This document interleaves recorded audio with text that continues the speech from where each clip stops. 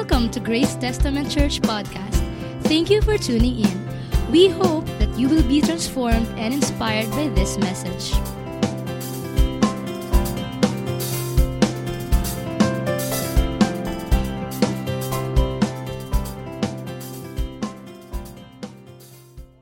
Ng kanyang salita na pagbubulayan po natin ngayon. Ano po? Tingnan niyo po ang Mark 14, verse 26 hanggang 31. Okay, Mark 14, verse 26, sabayan niyo po ako. And when they had sung a hymn, they went out to the Mount of Olives. Ano po ang tinutukoy dito? Ang Panginoong Hesus, katatapos lang po niya na magkomunyon, ito po yung Huwebes ng gabi. Kinabukasan, mamamatay na ang Panginoong Hesukristo, ipapako na siya sa krus. So sila nagkomunyon kasama ng kanyang mga alagad. At pagkatapos nun, kumanta raw sila ng isang awitin ng papuri sa Panginoon. Tapos umakyat na sila sa bundok. No? At nung oras na yan, ay ang kasama na lang ng Panginoon na alagad niya, yung 11 na lang. No? Of course, 12 sila, kaya lang yun yung panahon na naghuhudas na si Judas. At ito yung panahon na umalis na siya, iniwan niya sila doon sa habang sila ay nagkakainan. At pagkatapos, ituloy natin ang pagbabasa, ito ang sabi ng Panginoon, and Jesus said to them, you will all fall away. Pakisabi nga ulit ng malakas, sana not all. At ang pinaka-title na message natin ngayon, sana not all fall away. Ano po bang ibig sabihin ng fall away? Ang ibig pong sabihin niyan, ito po yung lumalayo, nang iiwan, ito po yung nagbabackslide, ito po yung nalalamig, ito yung mga tumitigil sa pagsunod at paglilingkod sa Panginoon. Ano po? So sabi ng Panginoon ay, you will all fall away. Sige, ituloy po natin yung verse. Sabi niya, for it is written, I will strike the shepherd, and the sheep will be scattered. Verse 28, but after I am raised up, I will go before you to Galilee. No, kung saan tayo una nagkita, magkita-kita tayo ulit doon. Sabi ng Panginoon. Verse 29, Peter said to him. Okay? Tingnan niyo po Sabi ng Panginoon, you will all fall away. Pero si Pedro, sabi niya, even though they all fall away, I will not. Panginoon, iwan ka na ng lahat. Ako, hinding-hindi kita iiwan. Sinabi rin ba sa inyo yon ng ex nyo? Ouch. Verse 30, tingnan niyo po yung verse 30, sabi niya, and Jesus said to him, truly I tell you, this very night before the rooster crows twice, you will deny me 3 times. Sinasabi ko sa iyo, Pedro, no? Sabi mo dyan, di ka mang-iiwan pero ito sinasabi ko sa iyo, ngayong gabi, so gabing-gabi na yan, malalim na ang gabi, no? Kinabukasan ng Biyernes, of course, naka-schedule po yung manok na tumilaok. No, so sabi ng Panginoon ay sinasabi ko sa iyo, Pedro, bago tumilaok ang manok ng 2 beses, 3 beses mo ako na ipagkakaila. Sasabihin mo, hindi mo ako kilala. No? Tapos, verse 31, tuloy po natin, sabayan niyo po ako. But he said emphatically, ay grabe, talaga pong pinagdiinan niya, talaga pong ipinaggitgitan niya at sinasabi niya talaga, hindi talaga Lord, hindi talaga. Sabi niya, if I must die with you, I will not deny you. Panginoon, kung mamatay ako, no, para sa iyo, kung mamatay akong kasama mo, basta hindi kita ipagkakaila. No? Tapos ano po ang ginawa nung 10 pa? Sabi nila, and they all said the same. So pare-pareho sila. Sabi nila, Lord, kahit anong mangyari, hindi ka namin iiwan. But if you know the story, of course you know the story, na pagkatapos po nito, ang mga alagad ng Panginoong Hesukristo, nung siya po dadakpin na, sila po ay nagsitakasan, at sila po iniwan nila ang Panginoong Hesukristo. Kaya let's talk about this, mga kapatid. 2 things. Number one, sana not all fall away in tribulations.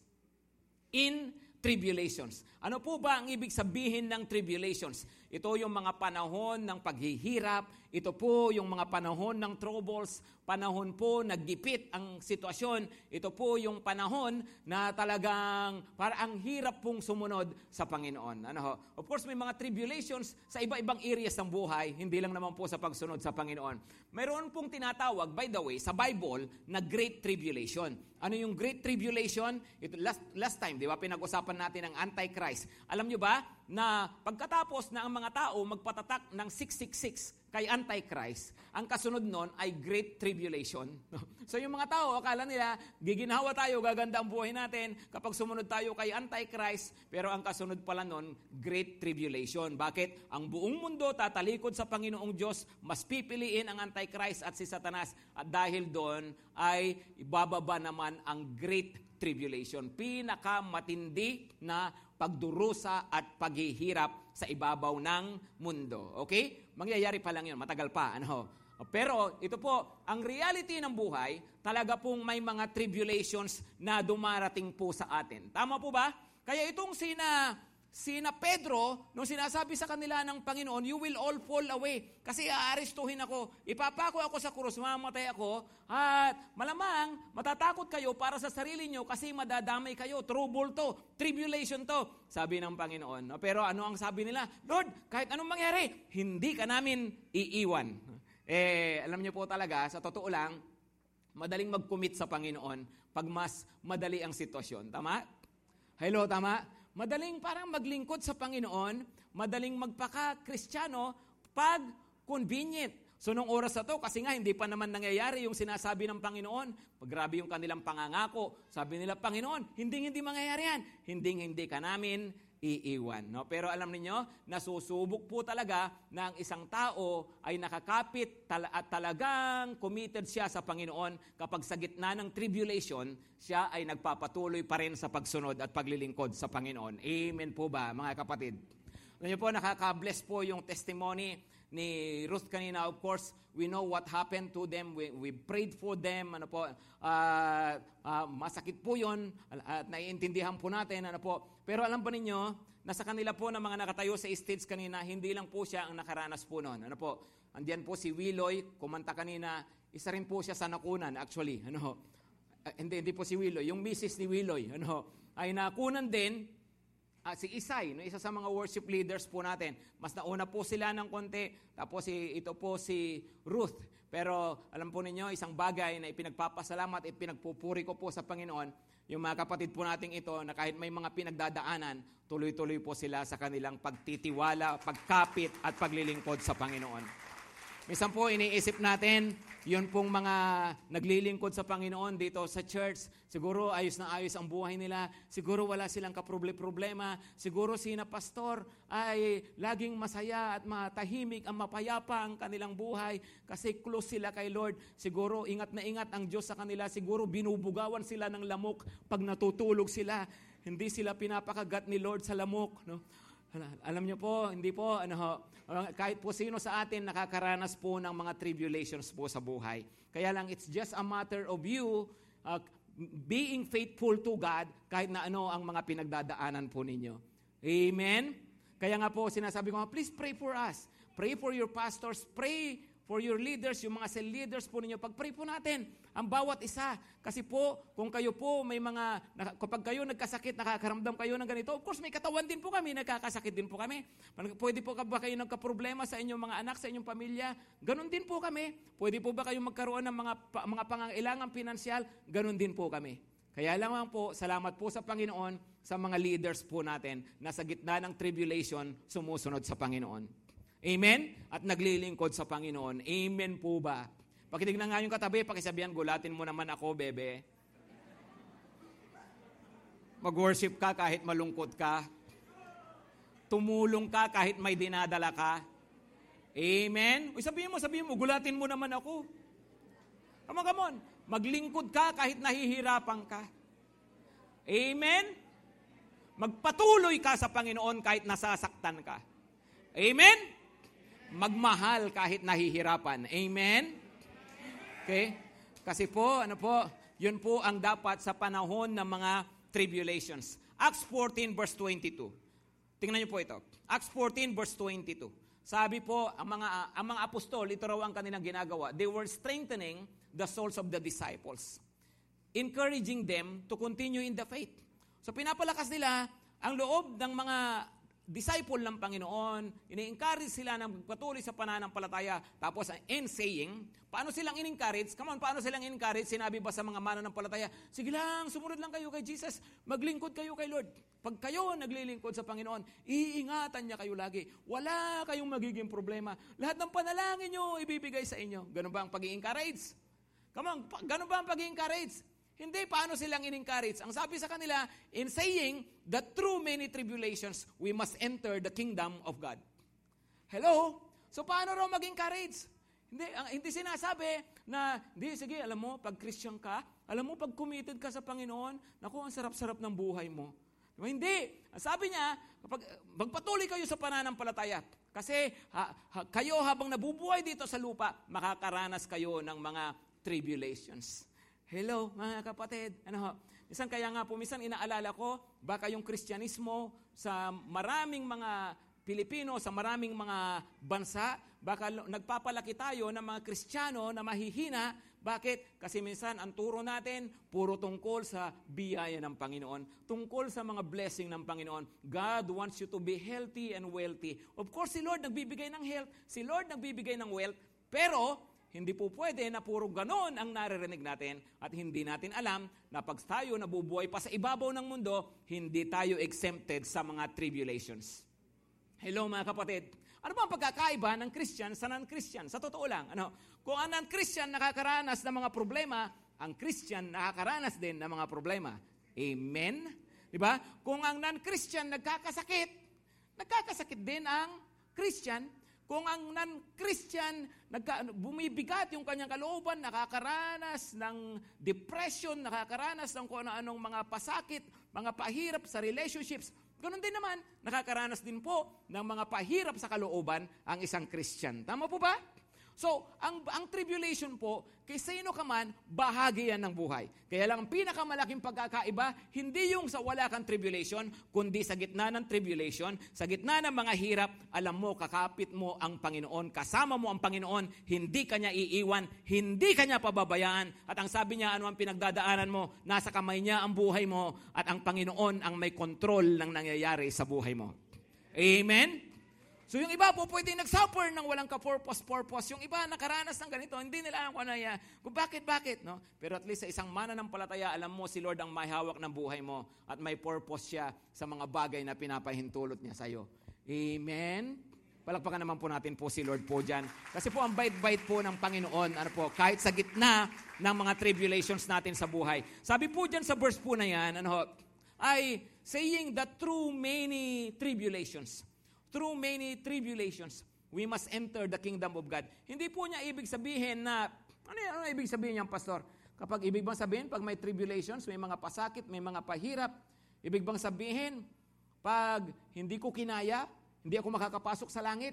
Hindi po ganun ang ibig niya sabihin. Ang ibig niya sabihin, talagang ikaw bilang mananampalataya, ay iniligtas ka na ng Panginoong Hesukristo at pasok ka na sa kaharian ng Diyos. Ngayon pa lang, pasok ka na. Kaya lang, habang nasa lupa ka pa nga, kasi nga wala pa naman tayo sa kaharian ng Panginoon, ay dadaan pa rin tayo sa mga tribulations. Amen? Sabihin nyo ngayon katabi nyo, oy, nasa earth ka pa. No? Kaya talagang ganyan ang buhay. May mga tribulations. Maliwanag po ba? Kaya nga mga kapatid, ito po ang maganda po dyan. Yun pong mga tribulations po na yan, kapag ikaw isang tunay na mananampalataya, kaya mong lagpasan yan. Yung iba bumibigay, yung iba hindi kinakaya, pero alam po ninyo, pag ikaw talagang mananampalataya ng Panginoong Hesukristo, nagtitiwala ka, kumakapit ka sa Panginoon, kaya mong lagpasan ang mga iyan. Ang mga tribulations po kasi pwedeng pwedeng mga persecutions. Meaning, bilang isang Kristiyano, hindi ka maintindihan ng iba. May mga aaway sa'yo, may mga magagalit sa'yo, may mga mambabash sa'yo, may mga mamimisinterpret ka. Kasama yun sa mga tribulations. Pero kasama rin siyempre yung mga problema na dumadaan sa buhay. Sari-sari ang mga problema na dumadaan sa buhay. Right? Kasama yung mga personal struggles. May mga issues tayo na mga hinaharap sa buhay, kasama po yan sa mga tribulations. Pero yun nga po, dapat munang maintindihan natin, bahagi talaga ng buhay po yan. Amen? Pero ito po ang pangako naman ng Panginoon. Ito ang pangahawakan natin. Sabi po ng Panginoon, pagdating po sa mga tribulations po ng buhay, John 16 verse 33. John 16 verse 33. Tingnan niyo po ito.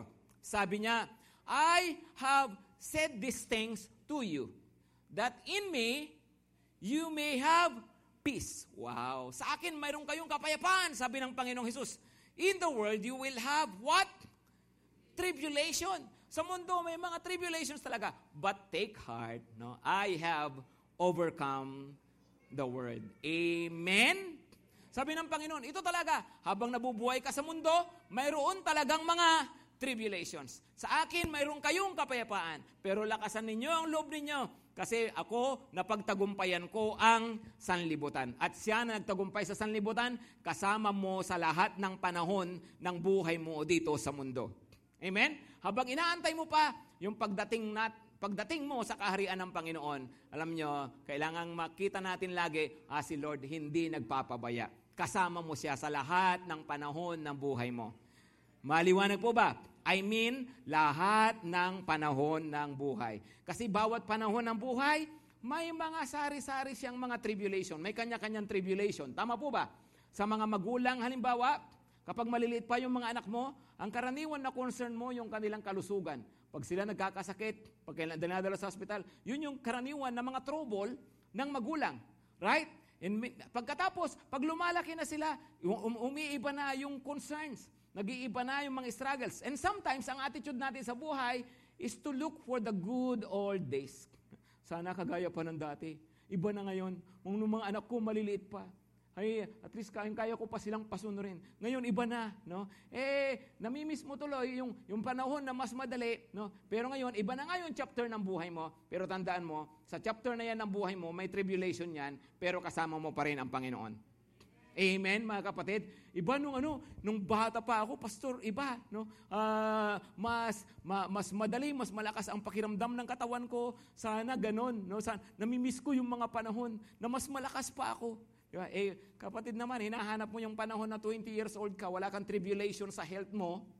Pero ngayon, 60 ka na, 70, gusto mo wala pa ring tribulation sa katawan mo, teka muna. No? Talagang bahagi yan ng buhay. Pero remember, in your younger days, God is with you. Even in your old days, God is with you. Amen? Diba? Sabi nga nila ay life begins at 40. No? At sabi ko naman, death begins at 50. Huwag kayong matakot, mga kapatid. Pero di ba sabi nila, kapag 50 na, doon nag-uumpisa na nakakaramdam ka na kung ano-ano sa katawan. At totoo naman yun, nung nag-50 ako, 51, pambihira. Nakaramdam na ako, doon ko naramdaman na umiiba na nga. No? May mga kung ano-ano na dati hindi mo nararamdaman, ngayon nararamdaman na. Kaya nga, mas po ako ngayon, nag-iingat sa kalusugan, nag-i-exercise, pero yun ang reality ng buhay na mayroong iba-ibang mga chapter at ang bawat chapter ng buhay, mayroong tribulations. Amen? Amen? Pero in all of this, God is with you. He will see you through. Maliwanag po ba? Sabi ng Panginoon, take heart. Andito ako. Napagtagumpayan ko ang lahat ng tribulations sa sanlibutan. Amen? So kasama po natin ang Panginoon. Tingnan niyo po itong verse po na ito. Yun po sa 2 Timothy 1 verse 15. 2 Timothy 1 verse 15. Sabi po ni Apostol Pablo, you are aware that all who are in Asia turn away from me. Among whom are Phygelus and Hermogenes. No? Sa raw? Ito po, ang mga taong ito, sabi ni Apostol Pablo, everyone in Asia, turn away from me. Okay, 2 Timothy. Ang 2 Timothy po ay huling sulat na sinulat ni Apostol Pablo. Ito po, nasa kulungan po siya. At habang siya po ay, nung nanganganib na po na makulong po siya, nung nililitis siya, ang nangyari po dyan, yung mga kasama niya, all in Asia. Hindi naman po ibig sabihin kasama kayong mga Pilipino.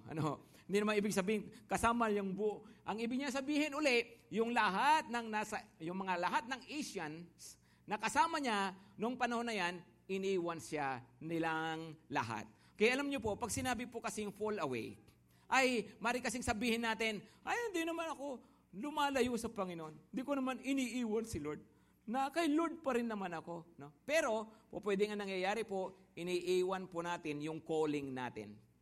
Kagaya po ng nangyari kay Apostol Pablo. No? Yung kanyang mga kasama, tinawag para maging kamanggagawa niya, tinawag para maging kapwa niya missionaries, tinawag para makasama ni Apostol Pablo. Pero dahil nga po sa tribulations, dahil nung makita nila nagdidelikado si Apostol Pablo, nang iwan po sila. Alam niyo po, ang pagpo-fall away, pwedeng masabi mo, hindi pa rin naman ako, andito pa rin naman ako kay Lord. No? Hindi ko naman iniiwan si Lord. Pero, pwede tayo po, iniiwan pala natin yung mga pagkatawag natin sa Panginoon. Tinawag po tayo ng Panginoon, may mga calling po sa atin si Lord. Amen? Amen? Tinawag ka ng Panginoon sa church. No?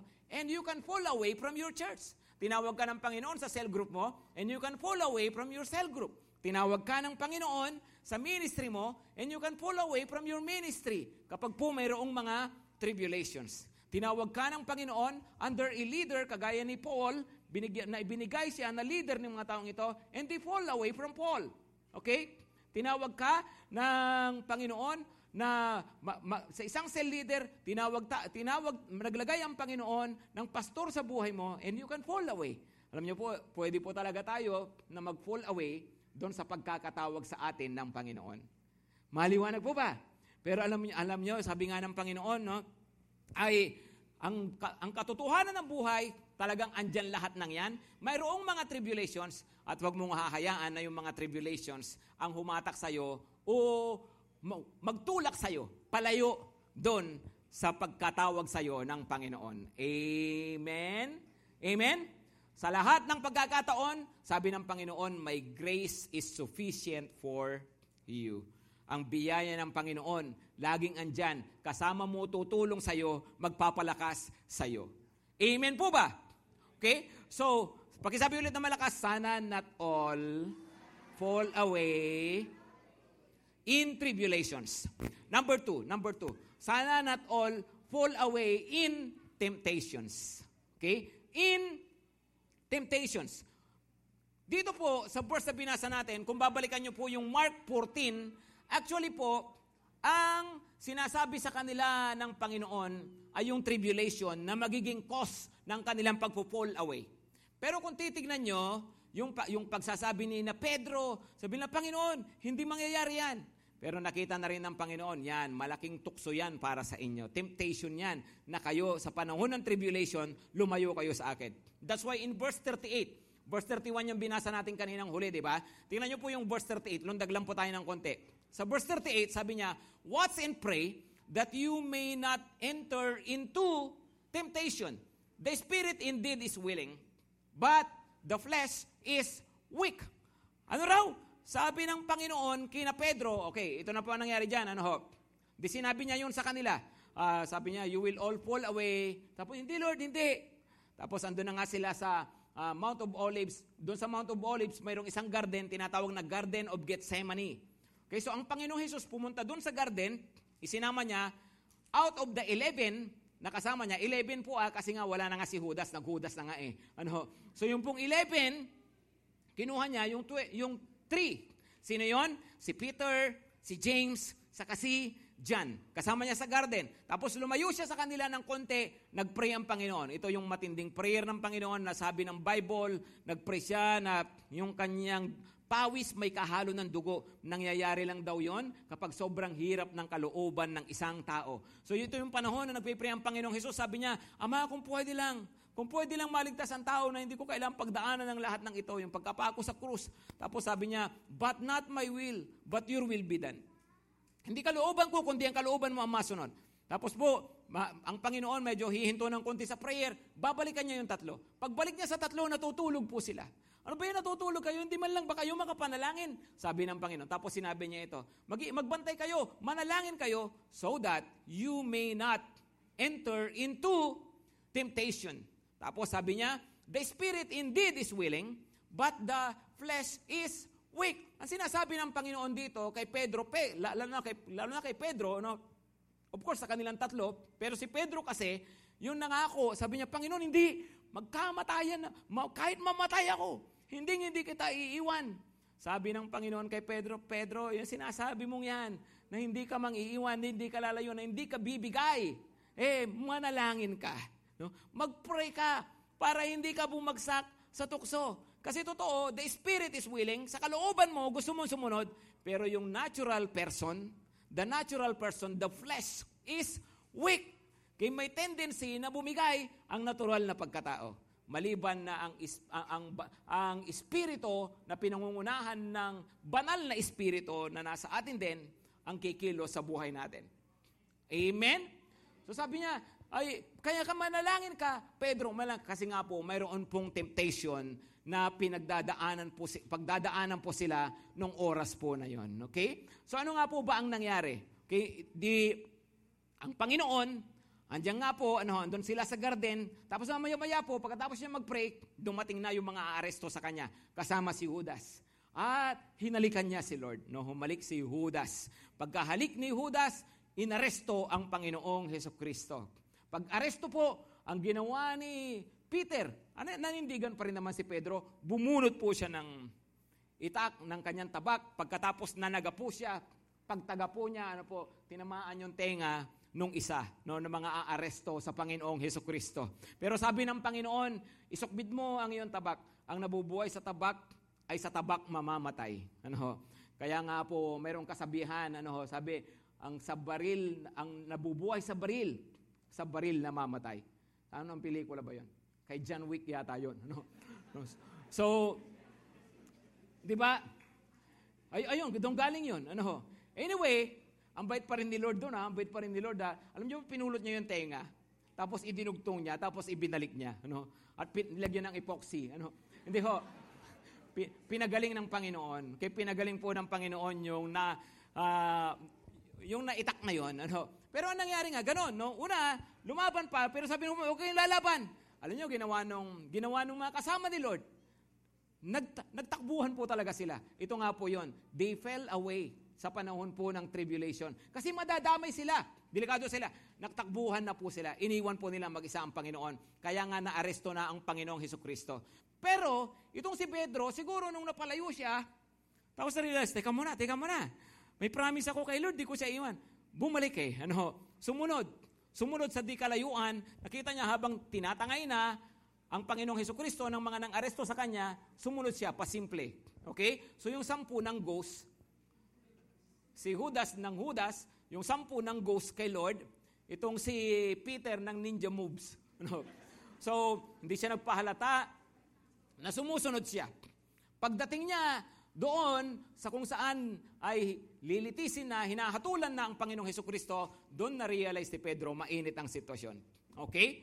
Tandaan po ninyo, ito po yung temptation kay Pedro. Ang problema kay Pedro ay sumunod pa siya. Lumapit pa talaga siya. Kaya nga wag mong sasabihin na tukso, layuan mo ako. Ikaw ang lumayo sa tukso. Di ba sabi na nga ng Panginoon, mayroong temptation na ikaw, pupwede mo akong talikuran, ipagkakailan mo ako, magkakasala ka. Pero ang ginawa ni Pedro, sumunod pa rin talaga siya. Yun na nga po. Sabi nga po nung isang kapatid po natin, kasama ko po nung isang gabi, sabi niya, mas mabuting lumayo sa tukso kaysa lumaban sa tukso. Hello? Mas madali nga naman talaga lumayo sa tukso kaysa lumaban sa tukso. Yun ang mas mabuting gawin. Hindi yung lalapit ka sa tukso pagkatapos sabihin mo, oh Diyos ko, tulungan mo ako. Na mapagtagumpayan ang tuksong ito. In the first place, ba't mo inilagay ang sarili mo sa sitwasyon na yan? Kaya nga ang Panginoong Hesus nagturo, di ba? Ama namin, sumasalangit ka. Tapos sabi niya, wag mo kaming itulot sa tukso. Kaya nga po pinagpipray yan Wag mo kaming itulot sa tukso. Ikaw naman, lalapit ka sa tukso, tapos sasabihin mo, Lord, tulungan mo ako, na magtagumpay sa tuksong ito na nilapitan ko. Di ba? Isipin po ninyo, parang ganito yan Parang ganito. Kunwari lang, bawal sa iyo ang soft drinks. Dahil sa mataas ang sugar mo. Ang sugar mo, halimbawa, ay medyo manageable pa naman. Halimbawa, 999. Fasting blood sugar yon. O sa mga sa mga hindi nakakalam, ang normal na blood sugar, mga naglalaro lang dapat sa mga 100, Tama, 90 to 114, mga ganun yata. Anyway, ang taas-taas ng blood sugar mo, bawal sa iyo ang soft drinks. Tapos, nadaan ka sa sari-sari store, sabi mo, mayroong mga naka-displaying soft drink. Hindi ko na sasabihin kung anong brand, no? Mayroon naka-display, no? Pero hindi ako titingin. Dadaan lang ako. Tapos, pero titingin ako, pero hindi ako lalapit. Tumingin ka, hindi ako lalapit, pero ganito, mamaya lalapit ako, pero hindi ako bibili. Bibili ako, pero hindi ko bubuksan. Bubuksan ko, pero hindi ko aamuyin. Aamuyin ko, pero hindi ko titikman. Titikman ko, pero hindi ko uubusin. Hanggang sa alam mo na kung ano nangyari, alams na, diba? Ang matindi pa nito, 2 litro pa ang binili mo. At inubos mo pa talaga. Diba? Alam mo, masama sa'yo ang cholesterol. Dadan ako sa potato corner. Kasi maputi ako. At balingkinita ng katawan ko. yung iba walang kamali-mali. Anong nangyari sa potato corner, ha? Pagtanong nyo na lang po sa paligid. Pero bibili ako, pero isang stick lang. Di ba? Isang stick lang, pero hindi ko ubusin. Hello? Bandang huli, wala na, di ba? Napuno na yung mga saturated fat, yung iyong katawan, di ba? I mean, di ba ganun naglalaro ang tukso? Hello? Tama? Di ba? Hindi, titignan ko lang, pero hindi ko naman talaga papanuurin, no? Papanuurin ko, pero hindi ko naman, alam mo, hanggang sa bandang uli, nakita mo, bumagsak ka na sa tukso. Hello mga kapatid, huwag maglalaro sa tukso. Huwag lalapit sa tukso. Amen? Okay? Ito ang sabi, tingnan nyo po yung halimbawa ng bumigay sa tukso. 2 Timothy 4 verse 10. 2 Timothy 4 verse 10. Ang sabi dito, by the way, nung workers encounter po natin, sinare ko po itong verse na to. I just want to share this with everyone. Sabi po niya, for Demas. Ito kay Paul din to. So, as you can see, pinapakita ko po kung paano ang Panginoong Jesus iniwan.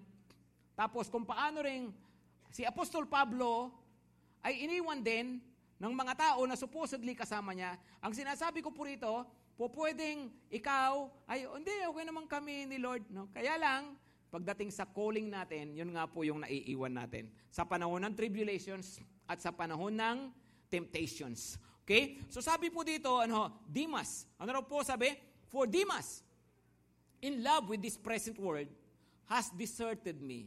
Tingnan nyo. Anong ibig sabihin? Na in love sa sanlibutan. Natukso. Natukso siya sa kasalanan, sa material na mga bagay. Kung anong ginawa niya? Nang iwan po siya. Ganun po talaga mga kapatid. Pag may loves ng iba, nang iiwan na. At anong ginawa niya? Has deserted me and gone to Thessalonica. Kaya doon siya. So kung ano man yung buhay na gusto niya, yun, pinamuhay na niya doon. Crescens has gone to Galatia. So ito pa yung ibang kasama ni Paul na tingin ko naman, mas maganda yung dahilan nila kung bakit sila umalis. Si Crescens ay nagpunta kung saan-saan kasi nga gala siya. No? Si Titus, nag-alaga ng aso. Dalmatians. Anyway, mukhang ito namang dalawa, maganda yung dahilan. Pero tingnan niyo po, si Demas, sabi, nang iwan, bakit? Bumigay po sa tukso. Ang mundo na ginagalawan natin may tukso. Inaakit ka para hindi ka magpatuloy sa Panginoon. Inaakit ka para hindi ka na maglingkod sa Panginoon. Para mas gawin mo na yung mga bagay na mas masarap sa tingin mo, mas masaya sa tingin mo, kahit hindi na ayon sa kalooban ng Panginoon. Si Demas, napalayo na nga po sa calling sa kanya ng Panginoon, nabuhay na po siya nang hindi ayon sa gusto ng Panginoon sa buhay niya. Maring sabi nga po ninyo, hindi naman ako ganyan, pastor, dito pa naman ako. Di ba kaya, hindi ko naman talaga iniwan si Lord. Yun na nga po pero nawawala tayo sa calling natin. Kaya nga sabi nga nung isang leader din po natin, hindi ka nga kagaya ni Demas na umalis na nga, no? Pero di masyadong nagpipray, di masyadong nagsisell, no? Di masyadong nagche-church, di ba? Di masyadong nagdi-devotion, hanggang sa kayong pala, kasi nga tayo po napapalayo doon po sa calling ng Panginoon sa atin. Why? Because of temptations. Amen? Pero ngayon, iisipin po ninyo, ako iniisip ko to, no? Si Demas bumigay, si Demas nang iwan, nag-fall away sa kanyang calling, Napalayo siya sa Panginoon. Iniisip ko, ano kaya nangyari kay Demas? Iniisip po ba ninyo na siguro itong si Demas nagkaluko-luko yung buhay? Malamang yan, siguro nagnegosyo sa Thessalonica, siguro nalugi.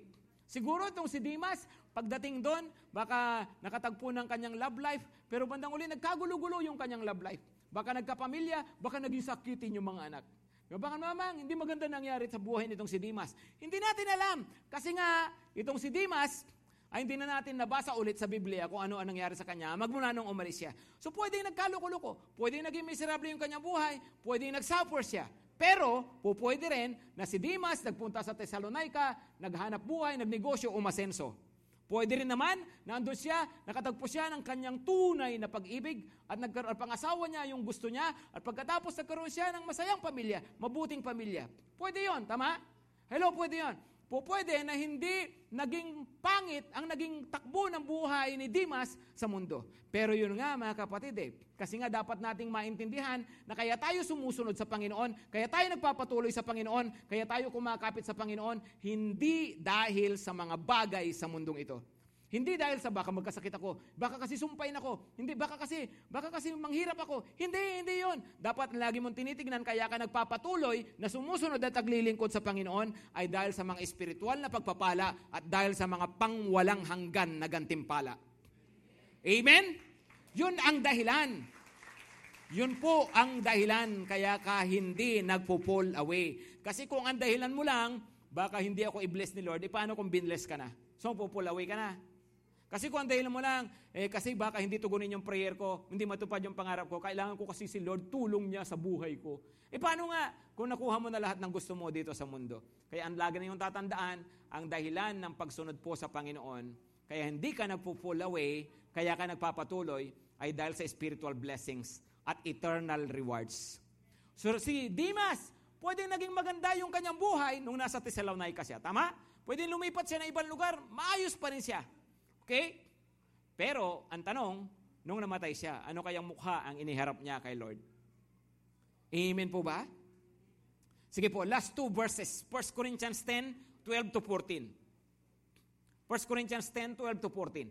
Sabi po, therefore, let anyone who thinks that he stands, take heed, lest he fall. Ano raw? Kaya nga, mag-iingat ang sino man nag-aakalang siya ay nakatayo, baka siya ay bumagsak. Anong ibig sabihin nito? May mga temptations, mga kapatid. Huwag kang assuming, huwag kang presumptuous, nakalang, hindi ko naman kahinaan yan, hindi ako bibigay dyan. Hindi ko kahinaan yan, pastor, yung weeds. No? Bato lang ang hilig ko. No? hindi ko kahinaan yan, hindi ako bibigay dyan. No? Pero, ingat pa rin po tayo. Amen? Yung inaakala mo, na hindi mo weakness, pag hindi ka maingat, pwedeng doon ka actually bumigay. Actually, kahit yung strength mo, sabi nga nung isang kaibigan ko, an unguarded strength is a double strength, is a double weakness. An unguarded strength is a double weakness. Mag-iingat daw. Hindi ko weakness yan. Okay lang yan. No? Kahit dumikit ako ng dumikit sa mga tao na ganito, no? Hindi ko gagawin yung ginagawa nila. Come on. No? Ingat pa rin. Wag po tayong nag-a-assume lagi na kaya natin lahat ng bagay. Kaya nga tayo dapat nagpipray. Pinagpipray natin, Lord, tulungan mo ako. Huwag akong bumagsak sa tukso. Lord, alam mo naman ako, kilala mo yung mga weaknesses ko. Panginoon, tulungan mo ako na huwag akong bumigay sa ganito. Dapat lagi po tayong humihingi ng tulong sa Panginoon laban sa tukso. Amen? Tapos isinunod niya agad yan, verse 13. Tingnan niyo po yung verse 13, sabi niya, no temptation has overtaken you that is not common to men. Ano raw? Wala pang tukso na dumating sa inyo na hindi karaniwan sa lahat ng tao. Ibig sabihin, kung ano man yung temptation mo, kapatid, huwag mong iisipin na, pastor, di mo lang naiintindihan. Kasi yung tukso na pinagdadaanan ko ay hindi pa naranasan ng iba. Talagang kung sila man dumaan sa ganito, tsak hindi nila kakayanin. Baka kahit ikaw, pastor, bumigay ka. Nandamay ka pa talaga, ha? Alam nyo po, ang lahat ng tukso, sabi, common. Hello? Pag sinabing common, maring hindi common sa mga katropa mo, Maaring ikaw lang yung may ganyan tukso, sa katropa mo, maaring wala, pero sa ibang tao, sa ibang lugar, ganun din, nararanasan din po nila yan. Maliwanag po? Okay? So, ang tukso po, karaniwan. Sabi niya. Tapos ano po? God is faithful and He will not let you be tempted beyond your ability. Ano raw? Yan pa, maganda dyan. Ano po? Tapat si Lord. Kung mayroon man siyang ipinahintulot na tukso sa buhay mo, ay hindi ito yung beyond your ability. Meaning, kung itinulot ng Panginoon, carry mo. Amen? Hindi lang siya common, kundi carry. Right? Kakayanin mo yan. Huwag mong sasabihin na, sobra naman kasing matindi yung tukso na pinagdaanan ko. Talagang bibigay at bibigay ka dun. No? Hindi. Pag naranasan mo, pag itinulot ng Panginoon, kaya mo raw pagtagumpayan. Amen? Wag lang, sabi ko po kanina, wag lang yung ikaw yung lumalapit sa tukso kasi pag ikaw talaga lumalapit, kahit di mo kaya, lalapitan mo. Maliwanag? Pero yung mga dumarating sa buhay natin na tukso, kaya mo daw. Next, anong sabi?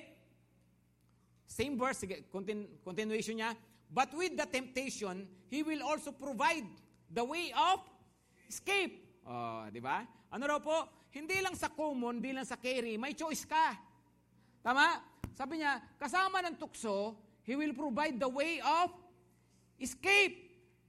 Pwede mo raw lusutan. Hindi pastor, kasi sa trabaho ko, ganito yan eh. Wala kang choice kundi gumawa ng kalukuhan eh.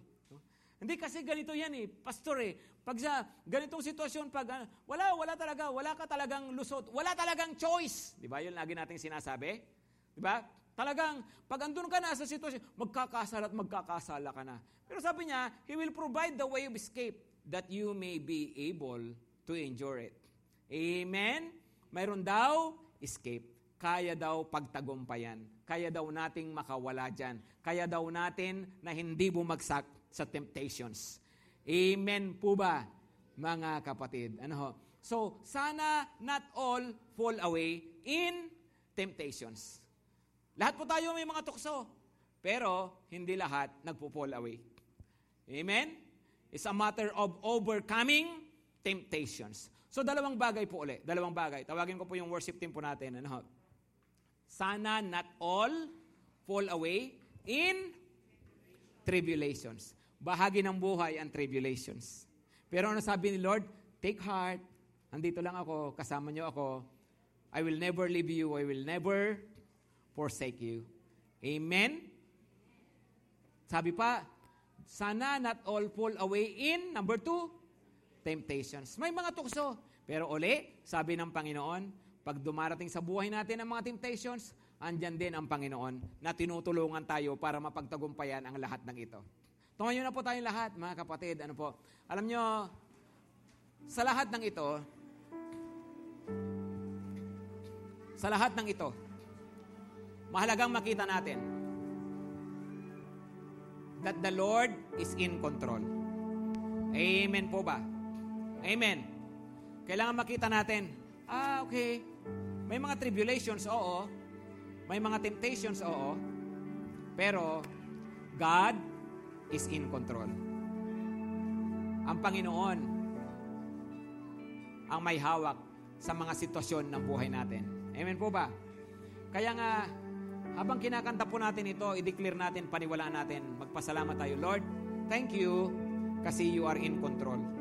Ang tribulation, hindi yan itinulot ng Panginoon para mag-fall away ka, para manlamig ka, para mawala ka, para bitawan mo ang ministry mo, para magmukmuk ka na lang. Hindi. Ang temptation, hindi rin itinutulot ng Panginoon para talagang mabuhay ka na sa kasalanan o talagang andyan ka na at hindi ka na makawala dyan. Hindi. Si Lord, marunong siya, may mga pinahintulot siya, kaya mo at kasama mo siya. Amen? Kaya sa mga panahon ng tribulations, sa mga panahon ng temptations, kaya dapat ang buhay natin laging suko pa rin sa Panginoon. So as you sing this song, i-recognize mo lang, Lord, you are in control. Pero at the same time, Lord, I surrender my life to you. Pinipili ko, Panginoon, na kumapit lagi sa iyo, magpatuloy sa iyo, and you will always be the Lord of my life. Nang iwan si Pedro, pumigay siya sa tukso. Pero Pagkatapos po nun, nagsisi siya, umiyak siya sa Panginoon, bumalik siya sa Panginoon. Pinatunayan ng kasaysayan mula noon, si Pedro at totoo hanggang kamatayan, sumunod na siya sa Panginoong Hesukristo. Ang dami niyang pinagdaanan din pagkatapos nun, pero nagpatuloy na siya sa Panginoon. And never na lumayo pa siya, tumalikod pa siya sa Panginoon. Ang 10 pa na alagad nang iwan sa Panginoon. Pero pagkatapos din noon, nagsisipo sila. Bumalik sila sa Panginoon. At mula noon, sila ay hanggang kamatayan. At sa lahat ng kanilang pinagdaanan, sumunod na sila sa Panginoon. Ngayon kapatid, di ko alam kung ano yung mga nangyari. Di ko alam kung ano yung mga pinagdaanan ninyo. Maring nakita mo sa sarili mo na lamig ka. Maring nakita mo sa sarili mo na palayo ka sa Panginoon. Maring nawala ka sa calling mo. Nawala ka sa paglilingkod sa Panginoon. Dahil sa tribulations, dahil sa temptations. Pero ang importante, hindi na kung ano yung nangyari nitong mga nakaraan. Ang importante yung desisyon mo ngayon. Magdesisyon ka na sa sandaling ito, sasabihin mo sa Panginoon, Panginoon, bumabalik ako sa iyo. At Lord, ngayon, dito po ako ulit, Panginoon. Nagsusuko ng buhay ko sa iyo. At kinikilala kita, Panginoon, na Panginoon, that you are not just the Lord of all, but you are the Lord of mine. Ikaw ang Panginoon ko. Kung kagayon, sinasabi mo ito sa Panginoon, Lord, I lift my hands to heaven and I surrender, Lord. You are my Lord, you are my Lord. At magmula ngayon, Panginoon, by your strength, by your grace, hindi ako magpupull away. Susunod ako, Panginoon, papatuloy ako sa iyo. Kung yan sinasabi mo ngayon sa Panginoon, itaas mo nga lang ang iyong 2 kamay. Itaas mo ang iyong 2 kamay bilang pagsasabi, Lord, ito po ako. Susunod, maglilingkod, buong buhay ko, Panginoon. Salamat, Panginoon. Salamat ng marami. Kasi alam po namin, kapit-kapit mo ang mga buhay po namin. Salamat po, Panginoon. Narito nga po kami, Panginoon. Patawad sa mga panahon na napalayo kami sa iyo. Sige po, sabihin mo, patawad po, Panginoon. Patawarin mo ako, Panginoon. Sa mga panahon na nanlamig ako, naiwan ko yung pagkatawag mo sa akin. Di ko nagawa, Panginoon, yung calling ko. Pero ngayon, Panginoon, narito po ako. Nagbibigay ng buhay sa iyo. Ikaw ang Panginoon ko. Ikaw ang pinagsusukuan ko ng buhay ko. At buong buhay ko, Panginoon, para sa iyo. Lord, sa gitna ng mga temptations, sa gitna ng mga tribulations, magpapatuloy ako sa iyo, Panginoon. Susunod ako sa iyo at maglilingkod ako sa iyo. Kasi ikaw ang Panginoon ng buhay ko. Ikaw ang Panginoon ng buhay ko. You are Jesus. You are my Lord. Salamat po, Panginoon. Salamat. Salamat po, Panginoon. Alam po namin, nakasama ka namin. At ngayon, sa sandaling ito, Panginoon, pinapanalangin ko ang bawat isa. Paspasan nyo ng kalakasan. Paspasan nyo, Panginoon, ng biyaya po ninyo. Upang na sa ganun, patuloy kami na susunod sa iyo. Buong buhay namin, susunod kami at maglilingkod sa iyo. Gabayan mo kami, Panginoon, para magawa namin ang gusto mong ipagawa po sa amin. Tulungan mo nga po kami, Panginoon, na sa lahat ng sitwasyon ng buhay namin, makita mo kami na nagtatapat po sa iyo, Panginoon. Salamat, salamat, kasi alam namin, hawak mo ang buhay namin. Alam namin, walang tribulation, walang temptation na itinutulot mo kung hindi namin kakayanin. Marunong ka na, Panginoon namin, you are in control. At kaya nga po sa oras din ito, please, Lord, take control of our hearts, take control of our minds. Kontrolin mo ang mga puso't buhay namin, Panginoon. Ikaw ang humawak po nito kasi nga po mahina kami, Panginoon. Pero salamat dahil paghawak mo yung buhay namin, makapagpapatuloy kami, malakas kami sa biyaya po ninyo. Salamat po, Panginoon. Salamat ng maraming. Paspasan nyo kami ngayon, Panginoon. At ngayon, mga kapatid, ang pag-ibig ng Diyos, Ama, ang biyaya ng Panginoong Hesukristo, at ang pagsama araw-araw ng banal na Espiritu ay sumaating lahat, ngayon at magpakailanman. Amen at amen.